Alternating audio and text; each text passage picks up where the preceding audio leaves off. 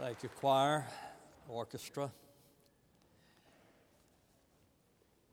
Of all the churches for which the Apostle Paul had responsibility, the one dearest to his heart was the church in Philippi. Albert Barnes wrote, "There is perhaps no one of the epistles of the Apostle Paul which is so tender and which abounds so much with expressions of kindness as this. It breathes the language of a father rather than the authority of an apostle, the entreaties of a tender friend rather than the commands of one in authority." I can identify somewhat with Paul and his love for the church in Philippi. Last week, Brian Turk, a member of our church and coach at USC, invited Wes and me to come to practice in the new field house. We went over and watched the practice, and after a while, Brian asked me, he said, "How did you get to First Baptist Church?" I told him, some of you know, perhaps some of you do not. It is a little circuitous, a little different as far as I'm concerned. I had been pastoring the Council Road Baptist Church in Oklahoma City for 10 years.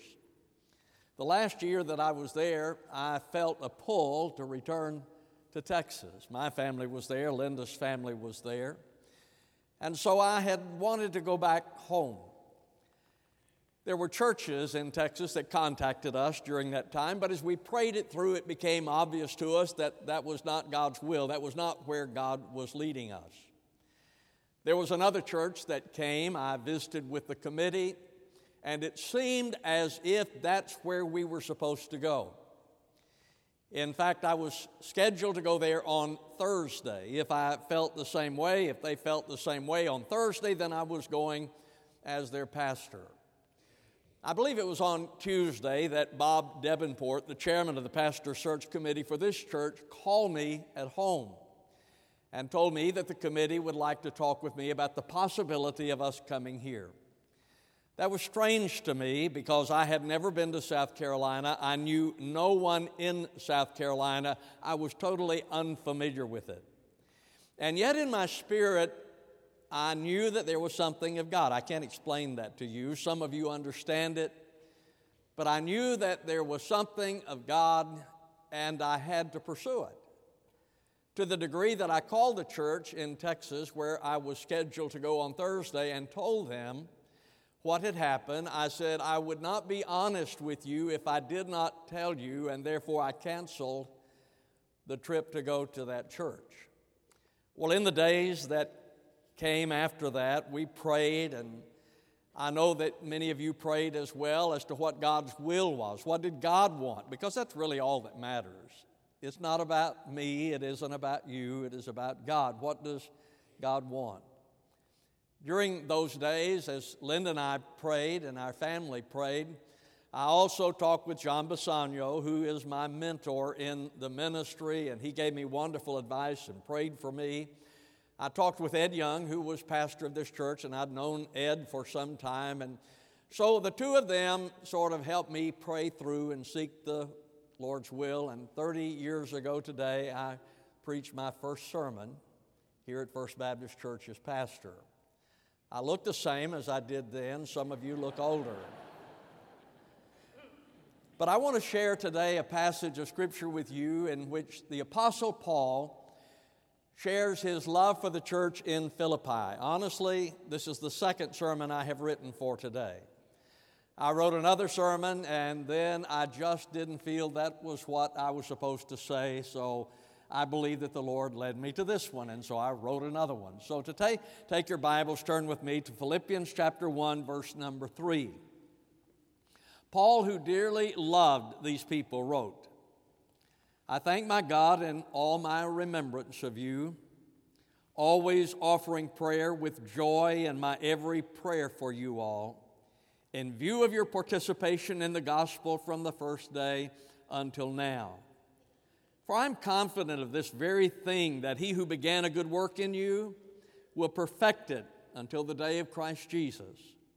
For it is only right for me to feel this way about you all because I have you in my heart, since both in my imprisonment and in the defense and confirmation of the gospel, you all are partakers of grace with me. For God is my witness, how I long for you all with the affection of Christ Jesus. And this I pray, that your love may abound still more and more in real knowledge and all discernment, so that you may approve the things that are excellent, in order to be sincere and blameless until the day of Christ, having been filled with the fruit of righteousness which comes through Jesus Christ to the glory and praise of God.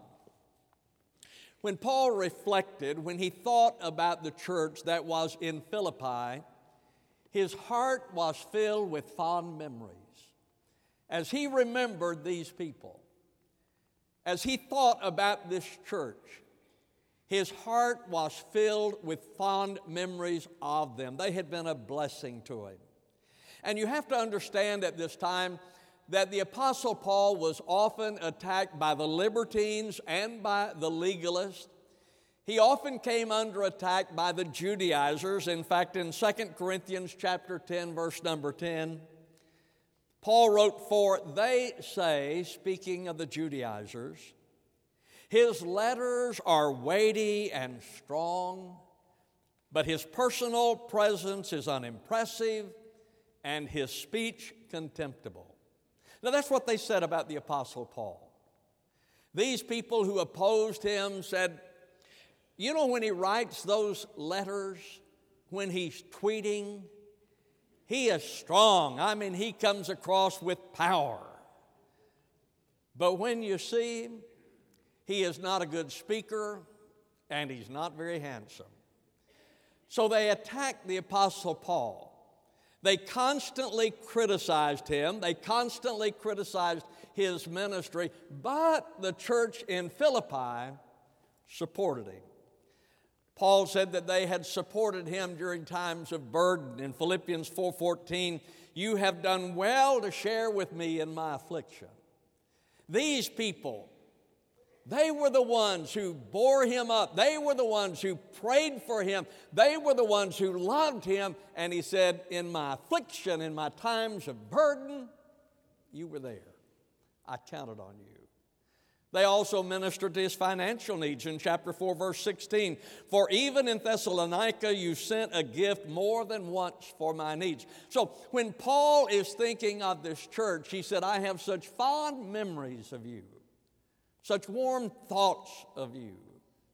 And when I think of you, I share those warm thoughts. In fact, I was thinking about it.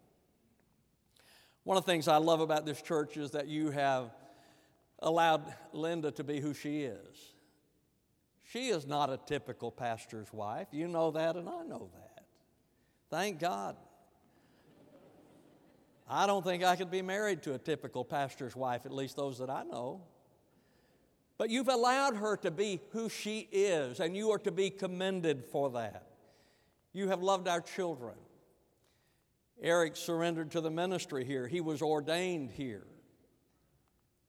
Stephanie's life was touched by the Lord here. She's in the choir. So you've loved our children. All of our grandchildren have been born during the time that we have served here. Ethel Davis recently said, well, I raised Eric and now I'm raising Hughes. Well, that's true. You have raised our children. You've raised our grandchildren, and I love you for that. You have shared dreams with us. We have had dreams together and shared them together. You've shared burdens with us. We have had burdens, and you have prayed for us, and we have prayed for you. We've shared those things. That's what Paul is saying. He says, when I think of the church, I have fond memories, warm memories of the people. Well, when I think of you, I have fond memories, warm memories of you. Then Paul says in verse number 7, for it is only right for me to feel this way about you all because I have you in my heart. So Paul is saying that you are the people who are on my heart. You're in my heart. I love you because you have loved me, And I have to say that I love you. I know sometimes I'm not good at expressing those things, but I really do love you. I sit on the platform and look out at you, and I have so many wonderful thoughts about you. Larry, sitting down here, gosh, we've been on the finance committee together for 47 years, I think. Long time. I look out and see you and I think about it. I think about you, Curtis. Some of the things that you have been through. Bob is an encouragement. Jerry. Danny, not so much. But the point is, and this is sort of what I want to do, is to say that I love you and thank God for you, and my heart is filled with warm and fond memories and thoughts of you. Linda and I were having coffee the other morning, and she was talking about how much you have blessed our lives, and you have blessed our lives, and I'm grateful for that. So as Paul is writing to this church that was in his heart, this church that he loved, he said, I have so many fond memories of you, and then he said, I also have total confidence in you. Not just memories from the past, but confidence in the future. In verse number 6, he said, for I'm confident of this very thing, that he who began a good work in you will perfect it until the day of Christ Jesus. The word confident means persuaded, assurance, trust. Now, Paul was not trying to flatter them. He was not trying to build up self-esteem in them. He said, I have confidence in you because of your character and because of what God has done in your life. That's his confidence. I have confidence in you because of who you are and because of what God is doing in your life. You see, it was God who had begun the work in Philippi. When Paul came to Philippi, you probably recall the story. He found the women who had met together. He met Lydia, and he led Lydia to faith in Christ. That's where the church in Philippi began. It was born at that point. It later spread to Europe, but that was its beginning. So the point that he makes is that it was God who began this work, and it is God who will complete this work. I have confidence of that, he said. I have confidence that God who begins a work also completes the work. And I have confidence in you. You have been faithful in the past. Throughout the history of this church, they have been people of faith. I marvel at them. I have mentioned on other occasions, and I suppose because it really resonates with me. When the people of First Baptist built Boyce Chapel, what is now Boyce Chapel, in 1859, they built a sanctuary that would seat 1,000 people, and the population of Columbia at that time was 8,000. So they have always been people of faith. We built this sanctuary and completed it in 1992 because you were people of faith. You're always looking like that, always people of faith. And when the YMCA became available, what was your response? We better get that. We have an opportunity and we're going to need it in the days to come. You've always responded as people of faith. You've been faithful in the past, and I am confident that you will continue to be faithful in the future. You've been people of faith, always believing and always claiming the future. This morning, Julianne Lorick asked me to come by and see her 4-year-old Sunday school class. I went down there with those little 4-year-old children, and they had been taking up an offering and so forth because they are investing in the future of this church.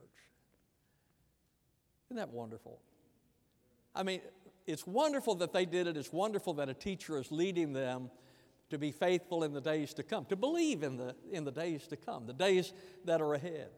First Baptist Church has always been a people of faith. They have always been a people of vision, looking forward. You see, we have a wonderful and unique history, but our history is a launching pad for the future.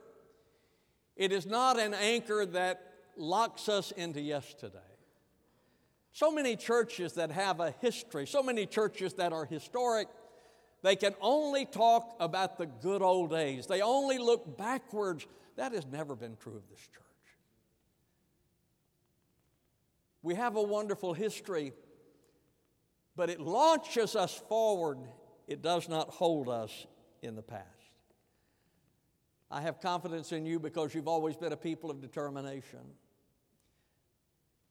There have been tough times in the history of this church. You can think back. There was the Civil War, World War I, World War II. You can go back through the difficult times that this church has faced, and yet it's always been here. It's been here. It's been faithful. People of a vision, people moving forward. So I have total confidence that God began the work, thus God will continue the work. I believe that. I believe that God began the work in 1809 in this church with those people, and He will continue it until He returns. Then Paul prayed for this church that he loved in verse number 9, and this I pray. Paul prayed, well, what did he ask for? What was his prayer for this church? And this I pray, that your love may abound still more and more in real knowledge and all discernment. He said, I want your love to abound. And that was his prayer for these people that he loved. He said, I want you to be a loving people. That your love may, but not a little love, but abounding love. I want your love to grow, not become cold. And that happens so often. Some of you probably have had those times. Perhaps some of you have those times now. There was a time when you really felt the love of the Lord and felt close to the Lord, but perhaps today it's become cold. See, that's what happened to the church in Ephesus. When Jesus was addressing the church in Ephesus in the book of Revelation, He said, you're doing all the good things. You're doing right things. You're going through all the motions. You're crossing the T's, dotting the I's. You're doing all those things. He said, but I have somewhat against you. You just don't love me like you once did. I have those times in my life. Those times when I have felt close to the Lord and loving to the Lord. And then there are those other times when it begins to be cold. And so Paul says, no, I'm praying for you. I'm praying for you. I'm praying that your love may abound, that your love towards Jesus may be an abounding love. I'm praying for you. I'm praying that you will love each other, that your love towards each other will grow, that it will be an abounding love. Peter wrote in 1 Peter 1:22, since you have in obedience to the truth purified your souls for sincere love of the brethren, fervently love one another from the heart. Fervently love one another. Well, if there's anything that should characterize the church of the Lord, it ought to be that those people down there, they love each other. They love the Lord and they love each other. Paul describes that love somewhat in 1 Corinthians 13 when he says that the love that the Lord gives us is to be patient. Well, that's especially true with us, and that's especially true today because, see, we are a diverse congregation. We are made up of a lot of parts as far as ethnicity is concerned, nationality is concerned, economics is concerned, education is concerned. We come from different places. We have different perspectives on things. And because we are different, it is important that we are patient with each other. We may not see everybody the same way, and they may not see things exactly as I see things. So we are patient with each other. That's what love is. Even my wife doesn't see everything like I do. I'm trying my best to bring her around, and I think she's going to get there. But we have to be patient with each other. He says that's what love is.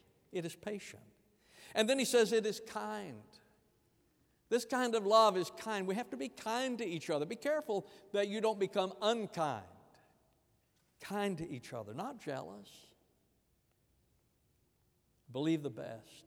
That's what Paul says, that this kind of love believes the best. Do you believe the best of other people? To those seated next to you, do you believe the best? It's easy to believe the worst, but we're to believe the best about each other. I think you believe the best until they prove that it's not the best. I start off believing the best about people. And then he says, I'm praying that your love may abound with real knowledge. You see, love is an intelligent response. There are some things we don't love. You hear me? There are some things we don't love. Today we think that it seems that we oftentimes think that if we as Christians don't love everything, If we don't approve everything, if we don't tolerate everything, then we are not loving. Your love needs to be intelligent. There are some things we love. There are some things that are not of God and we don't love. So Paul says that you may love with real knowledge and discernment. Barnes wrote, it should be in proportion to the relative value of the object. I don't love everything, but I'm to love some things, and my love is determined by the value of the object. Let me ask you a question.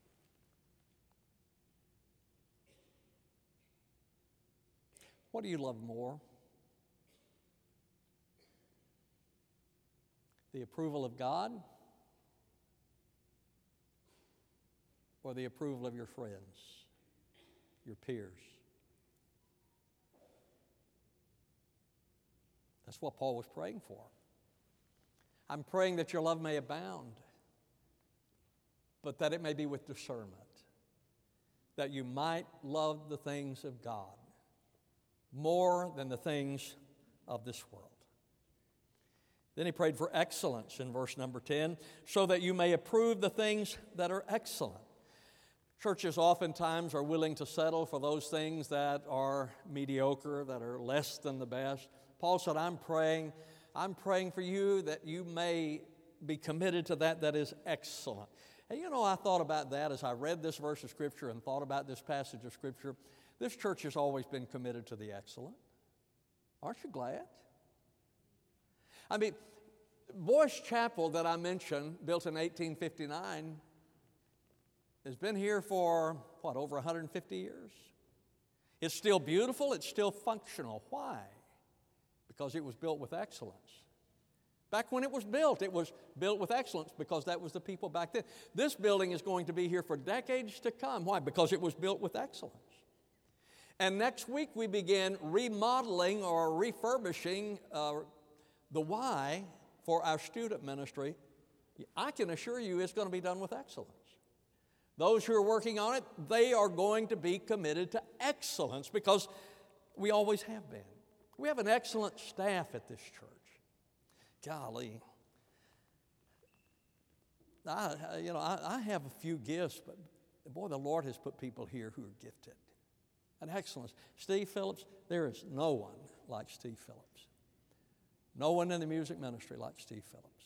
He's the absolute best. And I'm not saying that to flatter him. He knows I believe that. And you do too. Our education ministers, program staff, Wes, Philip, all of them. I mean, they are absolutely the best. Richard, in our pastoral ministry, I get sick of hearing about him, to be honest with you. Everybody's always telling me what a great job he does.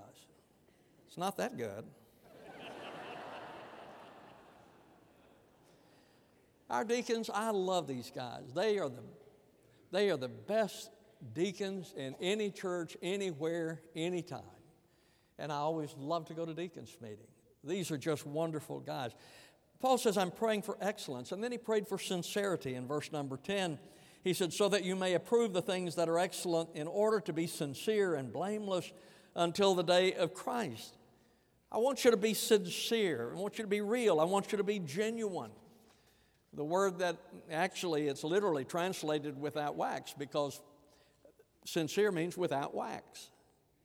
And what that refers to is that they made statues. Oftentimes there would be a crack in them and they would fill it up with wax. And then whenever the weather deteriorated it, then the crack was exposed. Paul says, I want you to be sincere. I want you to be without wax. I want you to be real. I want you to be genuine.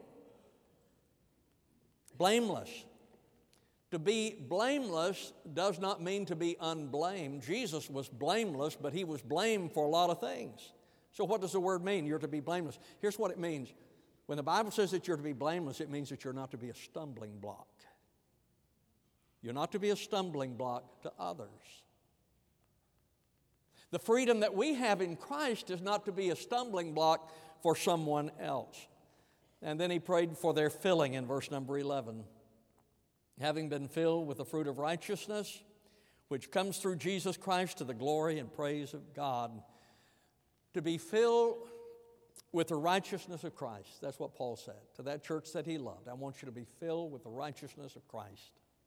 And if you are filled with the righteousness of Christ, then you produce spiritual fruit. Galatians 5:22-23, but the fruit of the Spirit. What is the fruit of the Spirit? But the fruit of the Spirit is love, joy, peace, patience, kindness, goodness, faithfulness, gentleness, self-control. Against such things there is no law. My friend, when you and I are filled with the Spirit, that is our character. When the righteousness of Christ dwells within us, that is who we are. And when we are filled with the Spirit, then we produce evangelistic fruit. Jesus said, I am the vine, you are the branches. He that abides in me, and I in him, the same brings forth much fruit. Makes sense to me. Jesus is saying, if you are people who are filled with the fruit of righteousness, joy, peace, gentleness, long-suffering, all those things, and you abide in Christ, then you're going to bring forth much evangelistic fruit. Why? Because people would want to be like you. When you have that kind of joy in this world, people want to know what you have. When they see Jesus in you, they want that. So you bring forth fruit. To conclude, the high honor of my life has been to have served as pastor of this church. Linda and I are blessed with fond memories. When we think of you, our thoughts are blessed. I have total confidence in you that God will continue the work that He began. What God begins, He continues. And we're praying for you. We pray that you will be faithful to Him until we stand together before Him. This is an incredible church. Thank you for allowing me to serve as your pastor. Our Father, we thank you for the blessings of life, and I thank you for First Baptist Church. What a wonderful people. What fond memories you have given us. Lord, I pray that you will protect them and bless them and fill them with the fruit of righteousness, that others might come to know Jesus. May we be a reflection of you. In Christ's name I pray. Amen. Just a moment, we'll stand and extend an invitation. If you've never trusted Christ, I encourage you to come to Him. We'll have staff to pray with you. If you're looking for a church home, this is the best. Excellent. We'd love to have you. Stand with me, please. As we stand, they sing. As the choir sings, you come. I'll greet you as you do.